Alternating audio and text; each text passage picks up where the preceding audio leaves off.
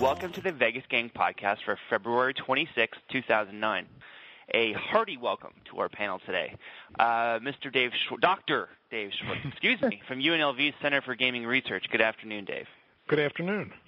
Jeff Simpson from the Las Vegas Sun and In Business Las Vegas. Welcome, Jeff. Greetings, guys. And Chuck S. Monster from the Heartland at VegasStripping.com. What's up, Chuck? Yes, greetings from Covington, Kentucky, the home of Columbia, Sussex, which is where I am here visiting relatives. Excellent. My name is Hunter, and I run RateVegas.com, and we've got a bunch of stuff to talk about today. I think the first thing, right off the top, this week, Boyd Gaming made a bid for a bunch of Station Casinos' assets. Station, after going private a few years ago, has recently been struggling in the current economic environment, and so Boyd made this offer to buy a bunch of properties from Station. In some cases, their interest in properties like Green Valley Ranch and Aliante Station, but also full ownership of some other properties like Texas Station, Santa Fe Station, Wild Wild West, the Fiestas. I think there's some other neighborhood casinos that are in there, and it sounds like even some of their tribal casino management deals are included, depending on who you listen to. The offer price, $950 million. Jeff, I want to start with you. What are Boyd's chances of pulling this deal off? Well, that exact deal, I would say zero. And if you could go less than zero, it would be less. And it really comes down to a control thing, I think. It's not all dollars. Boyd has put Station in a very awkward predicament. Station was hoping to be able to work, negotiate only with their bondholders, the secured creditors and the unsecured creditors, and they were trying to jam a pretty unpleasant deal down the throats of their unsecured creditors by making a deal with the secured creditors. They figure if they can get just a majority of the secured creditors to agree, they'd be able to float this by the bankruptcy court, which is probably true. But throwing a monkey wrench into their plans was Boyd, which took a look at what Station was offering and said, hey, we can make an offer that probably can prevent more than 50% of the secured creditors of Station from accepting that Station deal. Now, whether this sends Station back to the workbench to come up with a deal that's more generous that would top the Boyd offer, or whether Station might negotiate with Boyd, I find the idea that Station would willingly give up properties to Boyd to be unlikely. Now, that doesn't mean that there aren't properties that they would be more or less inclined to give up, but the deal as it was offered, I find almost. I think it's definitely a certainty that deal will not happen. But Boyd, if they're interested in upping the price, maybe narrowing the number of properties or expanding the number of properties, it's possible a deal could get done. It sort of reminds me of those early days after MGM Grand made its offer for Mirage Resorts. You knew that it was a shot across the bow of win. You just didn't know how it was going to play out. And I think it's the exact same situation here. It's absolutely not friendly, and it is, they are taking advantage of the weakness of their competitor, hoping to gauge an edge for themselves.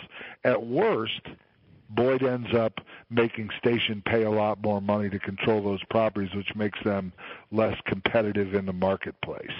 At best, they get a deal on some properties, and they believe in the Las Vegas locals market. Bill Boyd and Keith Smith. Boyd has always been sort of a slow-moving, sure-footed competitor. He may not be speedy, but he will drive a great bargain. If you all remember the deal he did with Harrah's. Harrah's wanted the Barbary Coast property to complete its ownership of assets from Flamingo Road North on the east side of the Strip. Loveman made no secret of his desire to get that property and pursued Boyd strongly after Boyd had got the property when they bought Coast. And, Bill Boyd drove an insanely high bargain getting for Boyd the whole Westward Ho site plus additional property, the McDonald site, in one of the great land deals that we've seen on the Strip. It was a situation where both sides got what they want, but Boyd certainly, did better, I think, from almost anyone's estimation. So I think you can certainly say that Boyd will not come out a loser in this deal unless somehow the price got driven way up and they still did a deal.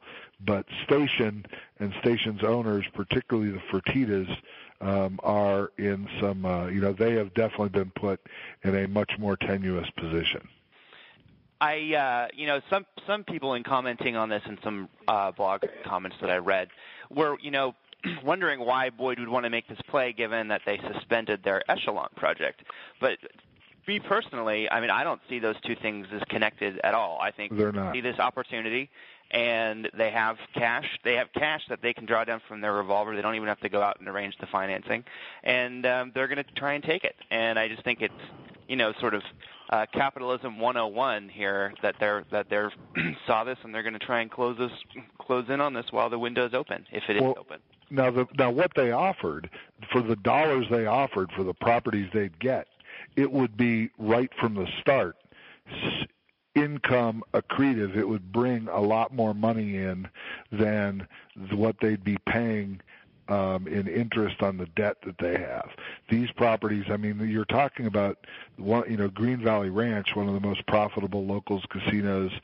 It would be a half interest in Green Valley Ranch, half interest in Aliante, which hasn't ramped up yet, but it certainly is in a good location. And then the Northwest Las Vegas Valley, which is pretty strong, Texas and Santa Fe Station, and so.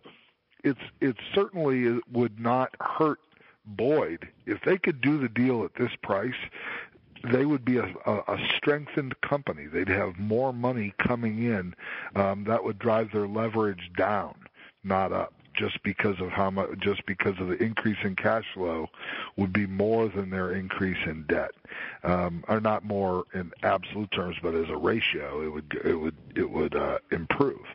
So. One thing that's sort of interesting, we've talked before about Borgata in Dave's hometown of Atlantic City.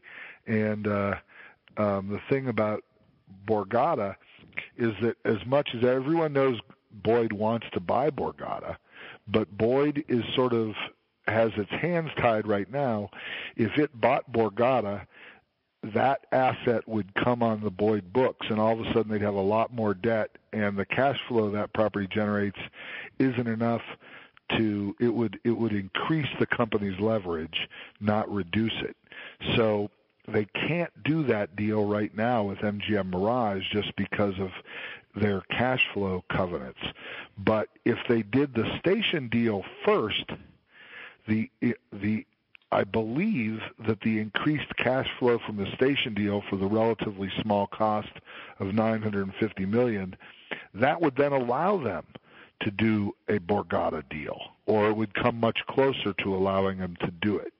So I don't expect the deal to happen, but Boyd absolutely has, an incentive to try and get a good deal out of Station if they could, because it would then allow them to do some of the other things that they want to do. So we may be seeing Boyd looking a few moves down the chessboard here. Now, what's interesting is I was looking at some of the charts as I was preparing the notes for the show, and just being reminded that Station went private at $82 a share only, a little bit over a year and a half ago, about somewhere in that range, not that long ago. And to see how far it's fallen, I mean, and then to even take an even more recent figure, I think Aliante costs $650 to build or something like that, somewhere in the mid-6 range.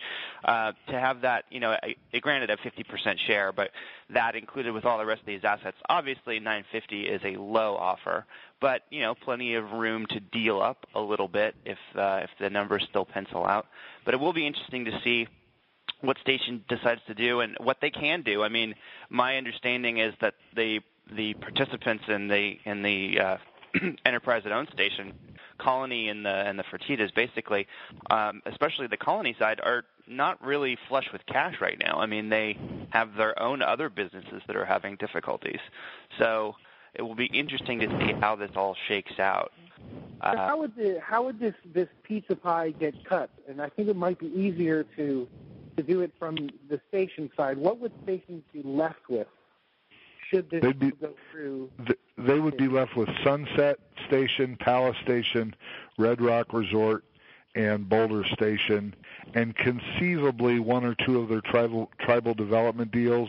Nobody on either side of the deal is really certain about how those development deals fit in terms of the property company and the operating company, and so I think most people expect that if Boyd was able to buy it, they would also get the remaining year and a half or whatever it is on the tribal management deal near Sacramento, but that they wouldn't get the other deals, but others aren't sure, so that remains up in the air. But Station would be left with those 4 properties that they already have significant land loans on: Sunset, Palace Station, Red Rock, and Boulder. Boyd would be getting the Fiestas and the remaining 4 Station casinos. And I assume there's been no mention of intellectual property, so I assume nothing like boarding pass names would be included in a deal like this. Oh, certainly not. Boyd would put them on their slot program immediately. So do the Greenspun, do they have any right of first refusal in any of these agreements? Would they be able to ixnay this or, buy out whatever chunks they can? And as a disclaimer, I work for the Greenspun company, so they do have a half share, not only in Aliante and Green Valley Ranch, but they also the deal would also include some smaller locals properties. They have a Wildfire Casino and a Barley's Casino in suburban Henderson, as well as a little slot bar called the Greens. All of those assets are owned by a partnership that's 50% Station, 50% Greenspun. Station gets half of the profit from those enterprises, and then gets a revenue-based share for managing those properties. Station would, because the Greenspuns, to the best of my knowledge, do not have a right of first refusal on those sales, but do have some kind of rights in terms of who can manage the property, but almost certainly if Station does the deal, they would have that negotiated in advance. And to be frank, I doubt that anybody would ever object to Boyd Gaming. Boyd Gaming is a very well thought of, highly thought of company in the Valley. I'd be surprised if anyone had an objection to them as a partner. It'd be interesting to see if something like this does go down, if Boyd would continue with a future Viva type development, considering that the Wild Wild West would be one of the properties included here.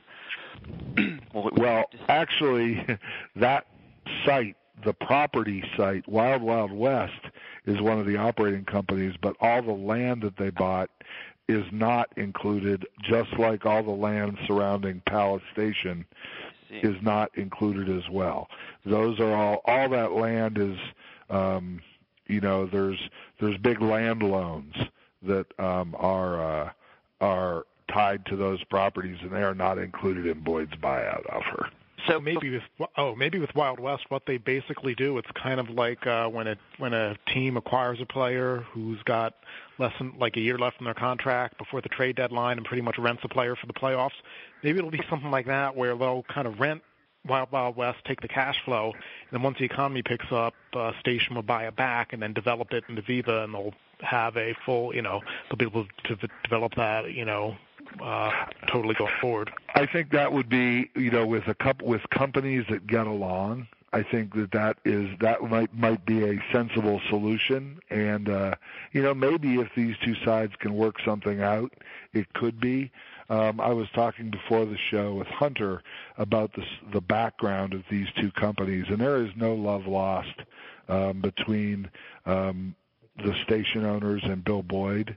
I know that I have talked to both of these parties many times over the past 10 years, and they're very sensitive to what their competitors are up to. If you just look at the property holdings that the company had, when I came into the market, Station had just recently opened Sunset Station. But if you look at the remaining Station properties, Boyd had a big site, had a gaming site right next to Texas Station that they never developed. They had billboards next to it. Station owned a big property across the street from Sam's Town. They bought properties sort of like knives that they held to each other's throats. There was definitely sensitivity to the media coverage their competitors got. Unlike Michael Gaughan, who operated a couple locals casinos on the west side of the Strip, the Orleans and Gold Coast, and then later the Sun Coast, he was sort of the third guy that didn't really compete too directly with anyone outside of a little bit of competition with Palace Station. But on the east side of the valley, the competition was fierce. You had the Station people had opened up Boulder Station,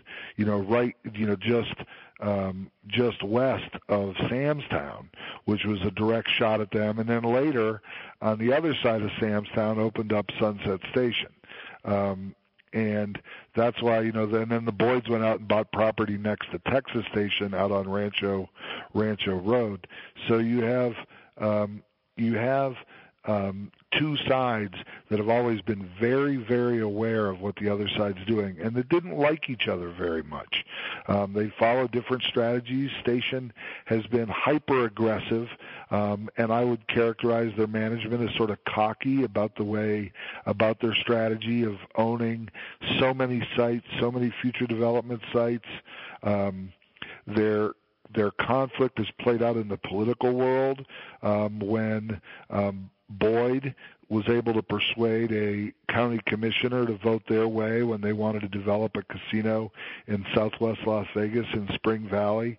Station had, their people send out a mail hit piece on the county commissioner, Lance Malone. They sent out flyers saying you just can't trust Lance Malone, and they were fined a few $100,000, I think $400,000 by the State Gaming Commission for doing that. These companies hate each other. They may not hate each other as viscerally as they used to, but they hate each other nonetheless. I'm curious, assuming this thing goes through, however it goes through, or doesn't go through, how is this potentially going to affect Stardust Station? Stardust Station. Echelon, well, on the call today, as an adjunct to this, Boyd had their earnings announcement today, and they did a conference call in which I think many people were hoping to get some more details on this deal, which there were none. But they did, again, briefly touch on Echelon, and they basically stated that they still intend to go through 2009 evaluating when to sort of jump back into the market. But it sounded to me like they we're not backing away from eventually completing that at a scale at least similar to as it was originally envisioned. I mean, what they've said recently, they have allowed themselves maximum wiggle room. maybe reducing the scale of development, maybe developing it in phases, maybe bringing in partners, new or old partners, to help develop it, and they're not committing to any timetable. So they've given themselves, maximum maneuverability there. I don't think this deal really has anything to do with or what will affect Echelon much in any way. They would be able, if they were able to do this deal, which once again I don't think they will, but they'd be able to start paying down debt immediately. This deal, if Boyd could do it, I have no problem saying would be an awesome, incredible deal for Boyd. I just don't think it happens because the station guys aren't going to give up control that easily. These guys believe in themselves.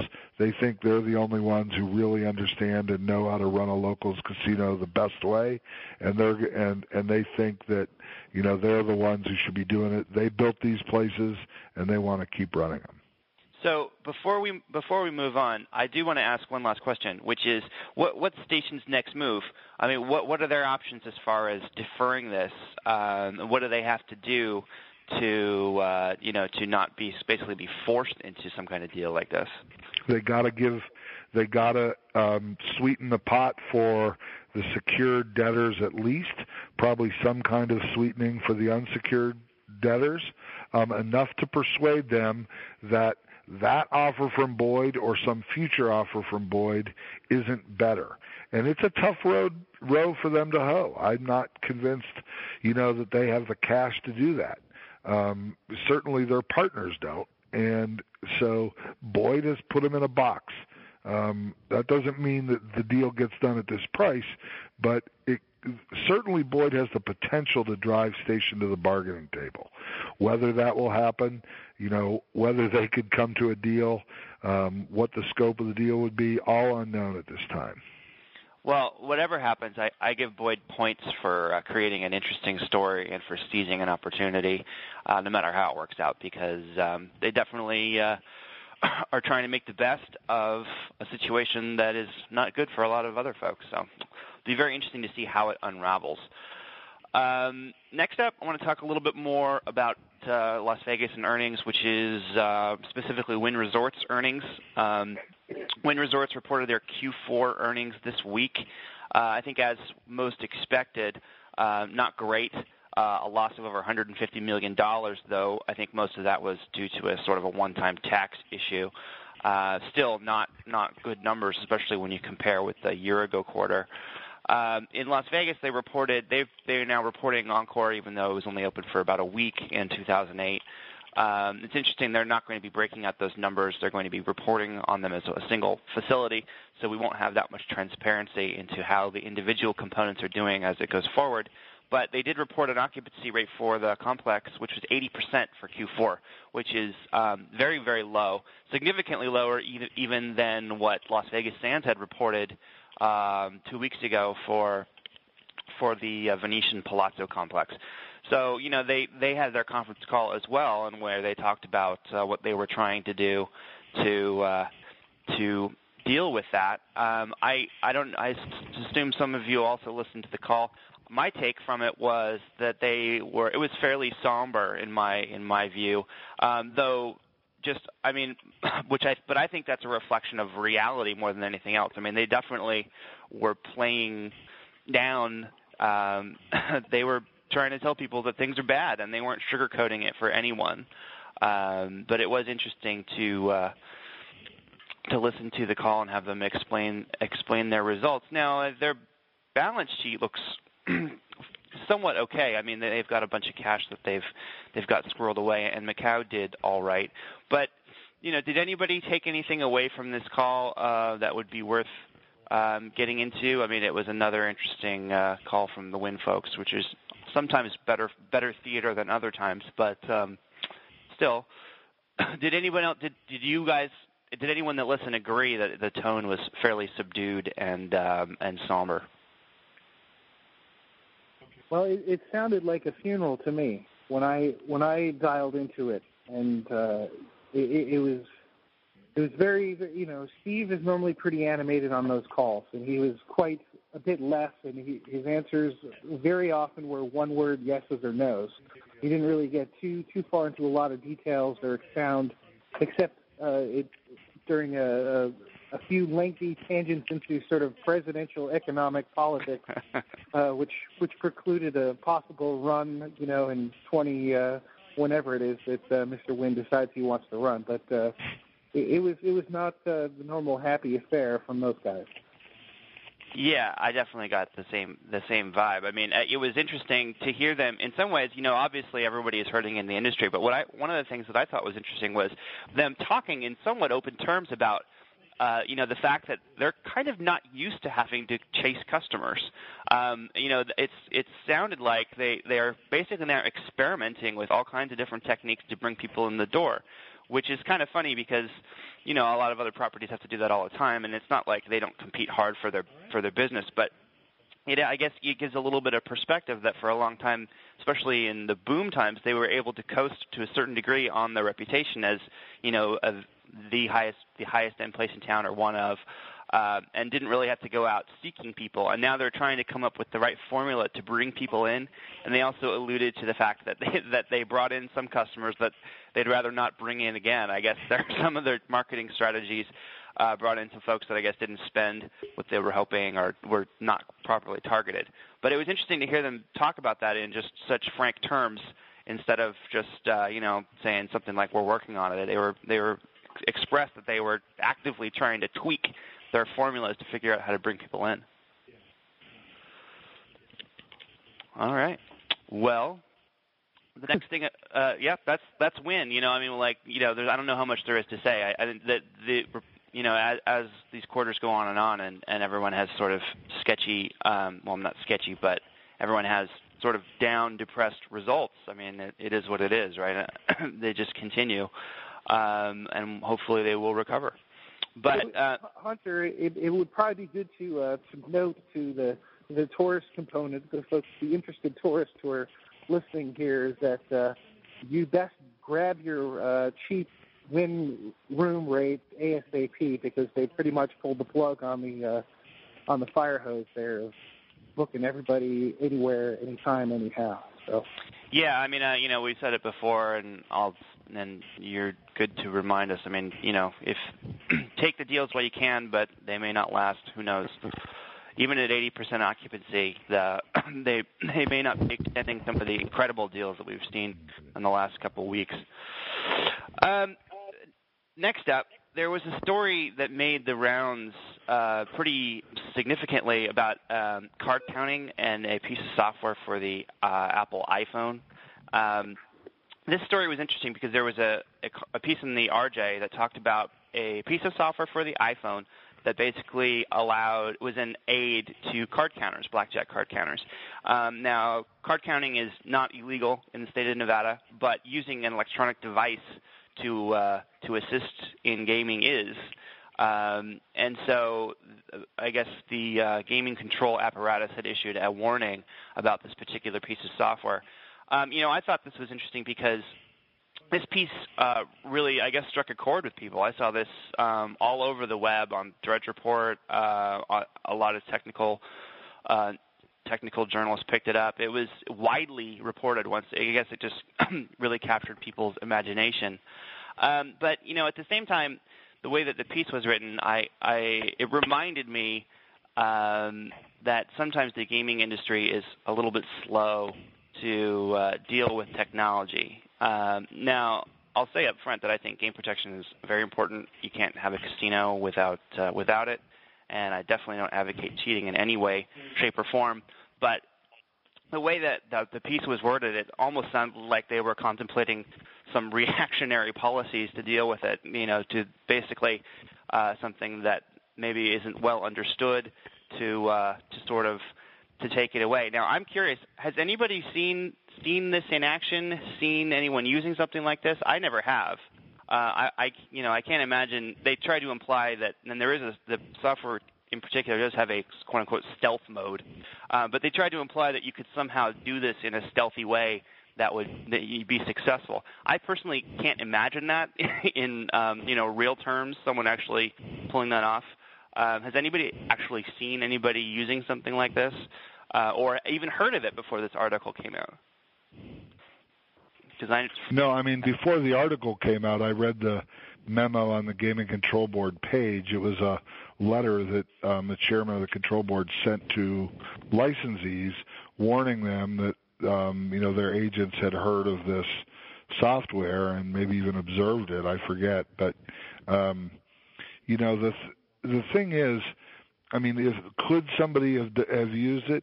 Probably. I mean, I've seen people sitting at their casino seat, at their blackjack seat, with a BlackBerry or their phone in front of them.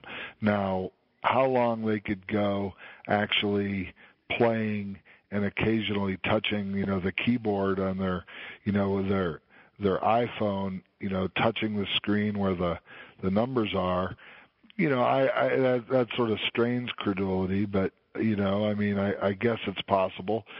Theoretically, someone could stand behind a table maybe and do it.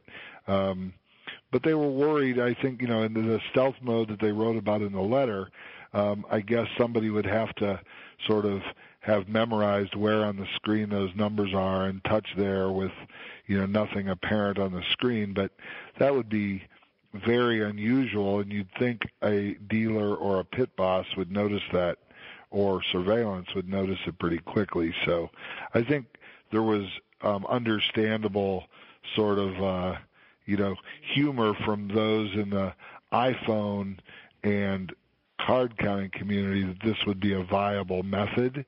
But, you're right. They are very sensitive to that on the casino side. Card counting is not illegal. Electronic devices are. What I want to see someday is someone sit at a table with an abacus. It's not electronic, but you're obviously counting. It would probably irritate the hell out of the casino. They'd back you off and wouldn't let you play, but it would at least be amusing to me. No, that's great. You could do that. You could do that with a stack of chips too. Instead of being so obvious with an abacus. But well, I was just kidding, but people do that with chips. I mean, they're definitely and if you are fidgeting around with your chips and making different size piles, they will try and figure out what you're doing with them. There's no doubt about it, because people do use their chips to, maintain a count, because it's tough to do. My thoughts about this application are a couple here, but no matter what device or thing or something comes out, somebody is going to sell something that is going to beat the casino. For as long as there have been casinos and there have been things to write things down on, there's been a book and a pamphlet and a device, and then somebody's going to, come up with the idea of building that thing. I am sure you guys know about that they have at, I think it's at, I can't remember, the Tribal Casino in San Diego. They actually have it in a display case, but the thing with this guy built this belt battery pack thing with a foot switch, that would send, a wireless signal to somebody else who was wearing like glasses, and it would flash a light when he should bet more extra money, So I could see somebody like standing behind the table with their hand in their pocket. There's 3 buttons on an iPhone. There's 4 buttons if you count the big one in the bottom. But if you're just hitting the 2, like the volume up and down, up and down, up and down, and then when that thing, buzzes in your pocket, like somebody behind it buzzes in their pocket, then they know the count's up. And they can go and just say, hey, do you want a drink to your friend? And then their friend will know, hey, the count's really far in my favor, and it's time for me to start pushing out some bets. Like, yeah, I'd love to get a drink, and act it up. So in terms of team play, I could see it working great. But if you're sitting at a table, with your phone out, forget it. You're going to get booted for that. If you're messing around in your pocket and then you start showing signs of counting, then you're going to get booted. I think really the function of the announcement is just to remind, possibly, is to remind boobs who are going to buy this stuff for their iPhones, who think that they can do this and get away with it, that, should you try it, there are serious consequences, and it's not a video game on your iPhone. It's like serious jail time. So I think sending out the announcement is actually a really good thing for folks to know. You can really get thrown in the can for this. I think what it reminds me of though more and more is that these kinds of things, I think, sort of almost what you alluded to. These kinds of things are only going to continue, and obviously the gaming control apparatus has had to deal with all kinds of crazy ideas about people coming up with ideas how to cheat. But as technology becomes even more pervasive, personal technology becomes really a standardized thing where people more and more have pretty advanced devices that they carry, whether they're phones or whatever. I mean, the potential for this is only going to increase, and Nevada and other jurisdictions are really going to have to make sure that they have people involved in gaming control that are up to date on technology, are very technology savvy, and just as an industry that hasn't always, I would not always put the term technology savvy and gaming together. I hope that changes more going forward, that they work harder to sort of to be on the cutting edge and to understand these things, because it's going to become even more important going forward as technology continues to improve. So it was an interesting story. I definitely got a kick out of it when I saw it, and it was even more interesting to see how far it spread, because obviously it's something that a lot of people were at least interested in. They liked the idea of the software, and I don't know. I'm sure someone did this. I don't know how well the guy selling this program, how well his sales spiked after all this news, but it would be interesting to see if he got a big boost. The next thing I want to talk about actually is something that Dr. Dave created, which was an analysis of the gaming win figures for the great state of Nevada for 2008. And I think you've done this in the past, isn't that right, Dave? Yeah, I have. I've done it since 2004, so now I've got 5 years of just, the digest there right up on the website if people want to look at it. And I'm also, as soon as I get a little bit of time, I'm going to do a little comparative thing where I'll track the trends since 2004, which was when the gaming revenues really started to take off after the post-9/11 bust. So I think it'll be pretty interesting because we'll see it kind of rise and peak and then fall pretty dramatically. Yeah, now I want to talk about a few specific figures because I printed these out and actually printed out 2007 also, and I was looking at them back to back. And unsurprisingly, down, I think, $1.2 billion since in the last year, which is, I think you would expect it to be down. But there were a couple of figures that jumped out at me because they were so different, and I was just curious if anybody had any thoughts on an explanation. One that didn't surprise me was a big trend down was Baccarat. Obviously, high-end play in a bad economy continues to go down.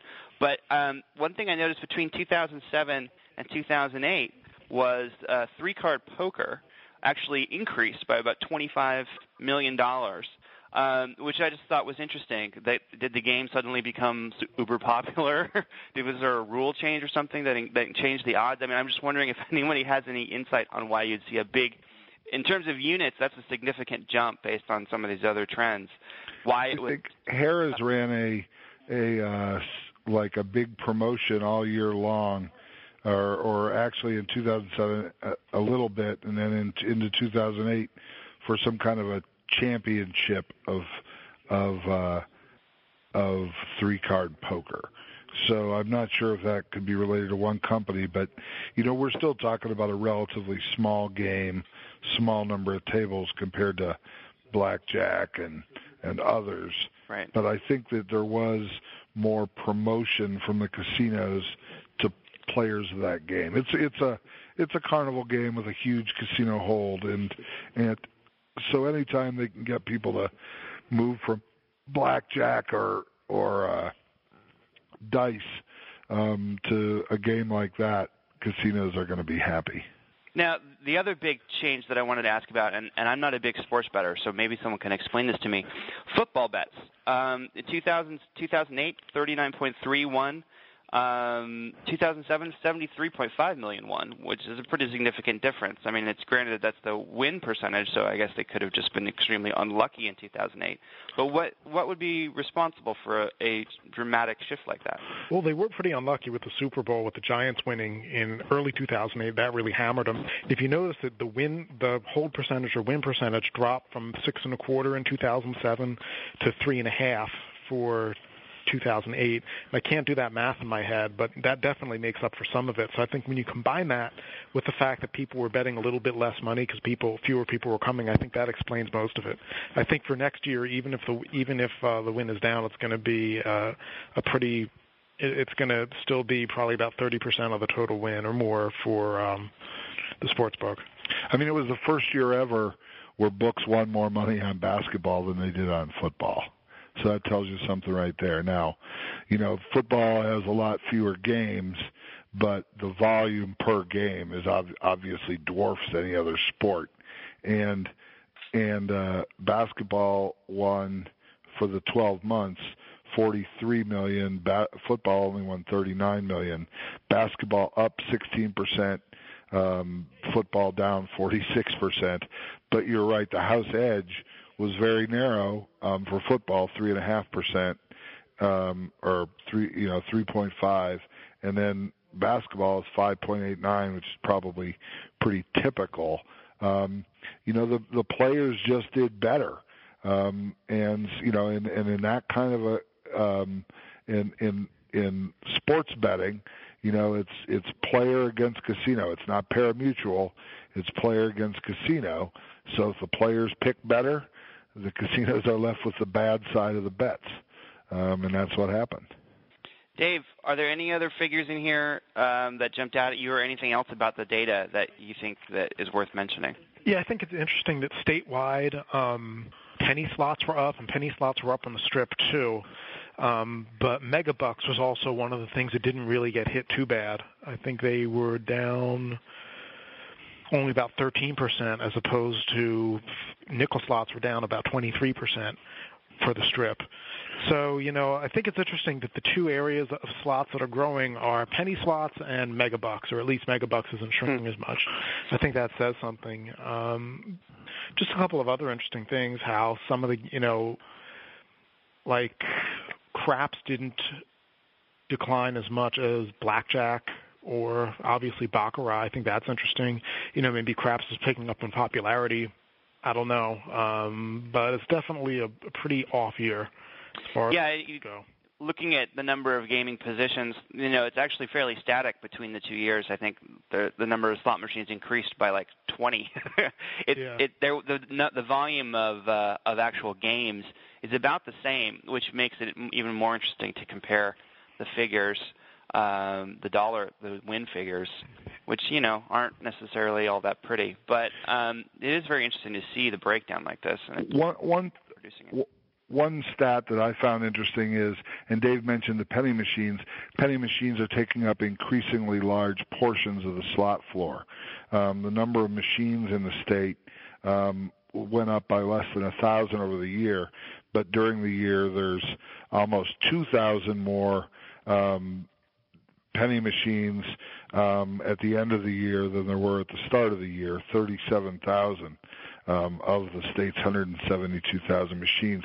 Now, of course, we're only talking about non-restricted casinos with 15 or more slots. It's rare that there would be penny machines in bars and convenience stores and the kind of places that have less than 15 devices. But penny machines have taken over, as have multi-denomination machines, and that's a problem for people who want to compare numbers year over year, because a lot of times casinos sort of swap what used to be a quarter machine for a machine that lets people play a range of games, anywhere from a penny up to, a couple bucks. And so multi-denom has been a pretty big growth area. It was flat or almost flat in 2008. But pennies were the big growth area. One of the metrics I found most interesting was that even though the 12-month average for 2008, the slot hold number of 6.16 was just slightly better than it was the prior year, slightly better for the casinos. That number dropped every quarter down to 5.81. So the slot hold almost definitely, if that trend holds, slot hold, and this totally does not square with all the anecdotal things you read online and in comments about people saying, "Oh, they're making the machine so tight," because the slot hold is much better. Now, there's a couple ways that could happen. When the slot hold reduces, in other words, the casinos are taking less money out of every dollar bet, and it dropped to 5.81% in the final quarter of the year. There's only a couple ways that could happen. It could be that new casinos open, introducing really low hold machines, but when you look at the casinos that opened in 2008, there was Aliante Station. Maybe they would do it, but almost certainly Encore and Palazzo would not have done that. So that's one possible explanation, but I don't give much credence to it. Another would be that casinos, because they're losing business, are trying to lower hold as a competitive advantage and lure people in. But you really haven't seen that matched in marketing materials. If you're going to do it, you're going to market it, and we really haven't seen that in terms of the marketing. And the most interesting explanation, the third explanation, is that, and it's one that nobody buys, particularly on the Strip, which is the state's 50% dominant market. Nobody ever gives Strip players credit for having the ability to choose better payback machines. But I think in this year we may have to start giving the consumer a little more credit, because and that would be players choosing to play, video poker over slots, choosing to play machines that have better paybacks, doing the full pay rather than the partial pay machines. And that trend that I mentioned is even more apparent on the Strip, where the hold was 7% for the year as a whole, but down to an amazing 5.91 for the fourth quarter.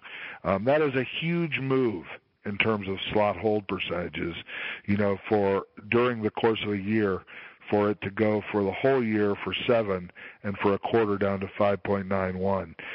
It is an emerging trend that slot managers are aware of, and it's going to be interesting to see if they're going to continue, what their reaction will be. If it's consumer driven, they're sort of in a bind. If it's slot director driven with better paybacks on machines and therefore lower holds, it will be interesting to see if they can keep it up, because certainly the slot win, dropped, pretty severely over the year. Well, here's a weird thing as far as that goes. The two machines, the one machine that grew was a penny machine, and they've got, I'm looking at the numbers for the Strip, they have an 11.71 win percentage. So for the year. Actually, yeah, but the machine that holds the most, which is a little bit more than nickel machines, but way more than dollar machines. Megabucks. The machine that holds the most, yeah, I mean, Megabucks is also around. The weird thing is that Megabucks also didn't get hit as badly as other ones, and they've got a whole percentage of about 12%. Now that, of course, is because people are playing that looking for that life-changing jackpot. But it's really strange that as consumers seem to seek better bargains, or going towards what's actually a worse bargain. And according to the numbers, they probably hold about twice as much money playing dollar machines as they would playing penny machines. That's true, and yet you can play a penny machine that'll cost you $3 a pull, just like you could play a dollar machine that's $3 that uses 3 coins. But if you look at that same table, Dave, the win percentage for pennies over the year, 11.71, over the final quarter of the year, 11.2, and December, 10.9. Yeah. So you can see that the trend over the course of the year is down. And so the explanation is, even if players are moving towards pennies, which is a higher hold device typically than what they've been playing, although pretty darn close to nickels, and a lot of those players probably were nickel players, they are still moving somehow, either because the casinos are giving them more generous payouts, or from what the people I talk to, I think that they're starting to give a little credit to the idea that maybe players are figuring out and seeking out games that offer them, a little bit longer play, which would mean that the hold was a little thinner. To me, that's very interesting because it's like when you read like the comments on any gaming story published in any newspaper, if you look at the Sun or the Review Journal, probably even you guys blog sometimes, you get these, slot players who, they come to Las Vegas, they're like, I could only play for 2 hours. I used to be able to play for 8 hours. Or, these companies, all their machines are so tight, I never can win. And it's, there's sort of a mentality of slot players that the casinos are sitting up there in their offices programming in, tighter and tighter paybacks. That doesn't appear to be the case over the year. Either that or consumers have just gotten a little bit smarter. Yeah, it'll be interesting. Go ahead, Chuck. Would it possibly be not that the consumers are getting smarter, but the ones who are still going to Vegas are the more experienced ones who are just more into it? This is just part of what they do.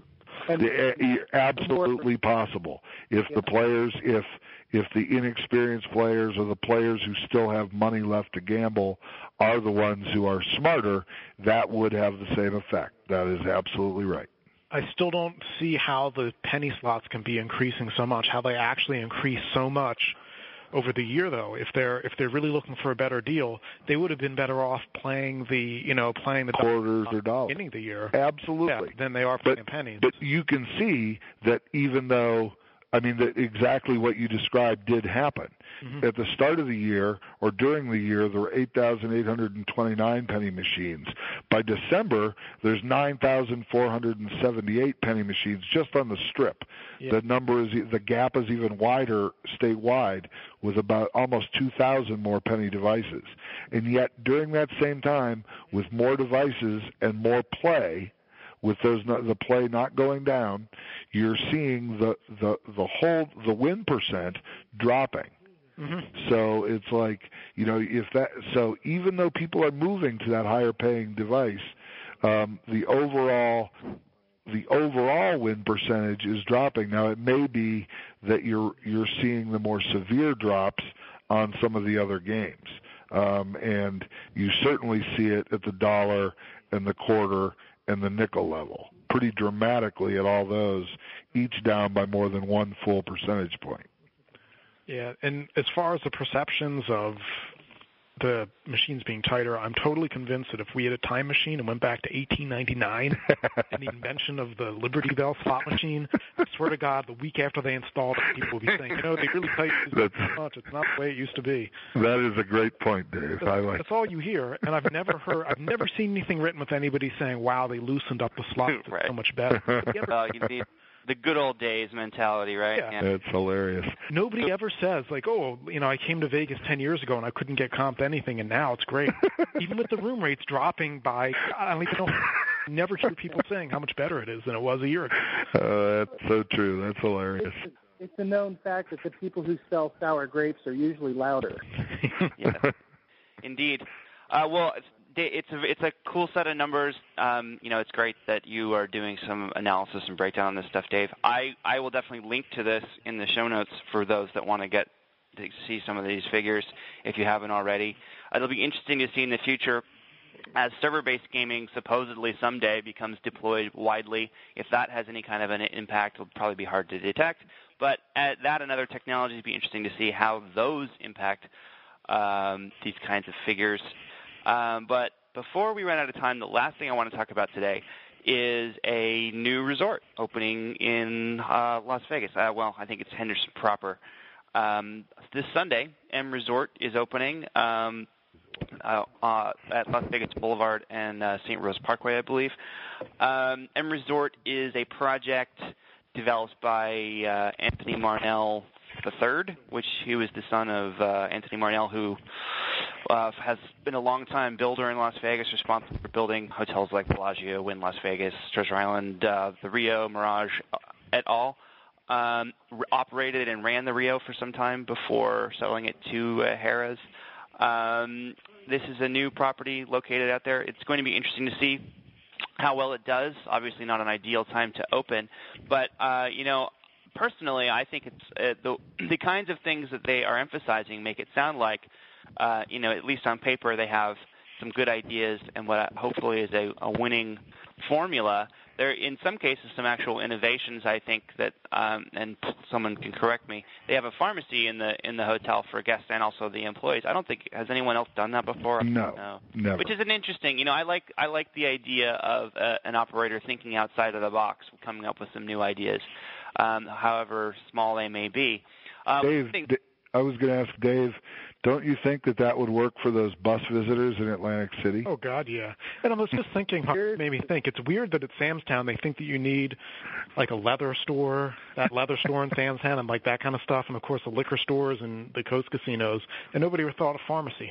Yeah, I mean, it seems like a somewhat obvious thing, but it seems like a good idea. What I think that they need to make sure, if just looking at the clientele of the casinos, it seems like that would have been a no-brainer.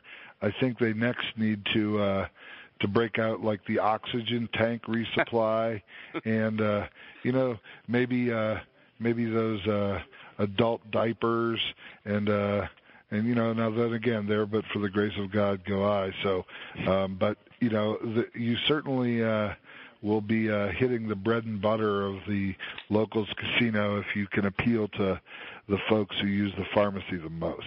So it was a genius move. There's two things about the pharmacy. I believe one of the joints in AC has an employee's pharmacy inside of it. And just I'm sure you guys know this, but there is a mobile pharmacy outside of Margaritaville, and it goes up to Harrah's, and sometimes it comes a little down south to O'Shea's and whatnot. Well, but I thought that was just your car. Yeah. Okay. A different kind of mobile pharmacy. Yeah. One thing that's interesting about the M is if I did my calculations right, the cost comes out to about $2.5 million a room. At 400 rooms and $1 billion, that's actually more than your per room for places like Encore. Well, but I mean, look at it. I mean, that's the same. I mean, Red Rock is the same. It's just not fair to judge those properties as a per room investment only. The significant money goes into the casino and food and beverage. Unlike a property like Wynn sinks a whole lot of those billions into the rooms themselves. Not to say the rooms won't be nice, they will be, but they're not going to be Wynn quality rooms, just like Red Rock rooms are very, very nice and probably, the hotel at Mandalay Bay style, not quite, Wynn or Encore style. Now, I do plan to be on site for the opening on Sunday, and if any listeners happen to be there and see me, be sure to say hello. I'm curious about buzz and the buzz, especially that you Las Vegas residents are hearing. I mean, are you starting to feel it ramp up at all in the Valley, or is it sort of a sleepy opening? Well, I don't live in the Southwest Valley, this is actually in the South, and I don't live right next to it on the east side, which would be like Anthem and Seven Hills. But I can tell you that, like, my assistant editor and a couple of my reporters and folks have received mailers, big coupon books, all kinds of, including like their first $20 copay at the pharmacy. They're aggressive marketers. They have very good commercials on TV. People have a lot of memory of the Rio. I think the newspapers have covered it pretty extensively. I know we sent our reporter Rick Vallata out there. He'll have a great Q&A with Tony Marnell. It'll be available online tomorrow on LasVegasSun.com and InBusinessLasVegas.com. He also has a good story previewing the competition in the southern market. Liz Benston talked to Tony Marnell and had a good story in the Sun yesterday. And we'll have a few folks out there Sunday evening sending posts to the website about the opening. But, is the buzz bigger than Red Rock? Probably not. Bigger than Aliante? Probably. It's a little more highly trafficked part of town I think, for most folks in town than Aliante is. So, but same price range, and I think it'll be, it's obviously a horrible time to be opening a casino, but the good news is that it's all uphill from there, hopefully. Yeah, absolutely. Well, I'll be blogging about it and Twittering about it as well, and I'll put the links for that stuff into the show notes in case anybody wants to follow along. There's a bunch of opening activities, I guess, planned for Sunday evening. We'll see how interminable they end up being. Hopefully it will be interesting. But it sounds like an interesting place, and given their track record, I'm really curious. So we'll see how it turns out. Could be very cool. Hopefully it is. I think that's going to do it for today, gentlemen. I want to thank you all for being here. I'm going to go around the table so you can tell people where they can find you. I'm going to start with Jeff Simpson. Where can people track you down? InBusinessLasVegas.com and LasVegasSun.com. Dr. Dave Schwartz, where can people find you? Gaming.unlv.edu and DiasCast.com. And Mr. Chuck Monster? VegasTripping.com, and maybe by the time this is posted at Caesars, Indiana. All right. You're not going to go work for Columbia Sussex, are you? You're never going to come back. Yeah, I'm not coming back. I'm going to go talk to Bill and tell him what I think about stuff that he's probably not supposed to talk about. Yeah, share your plan for getting the Tropicana AC back. My name's Hunter. I'm at RakeVegas.com. Thank you to all, and have a great weekend.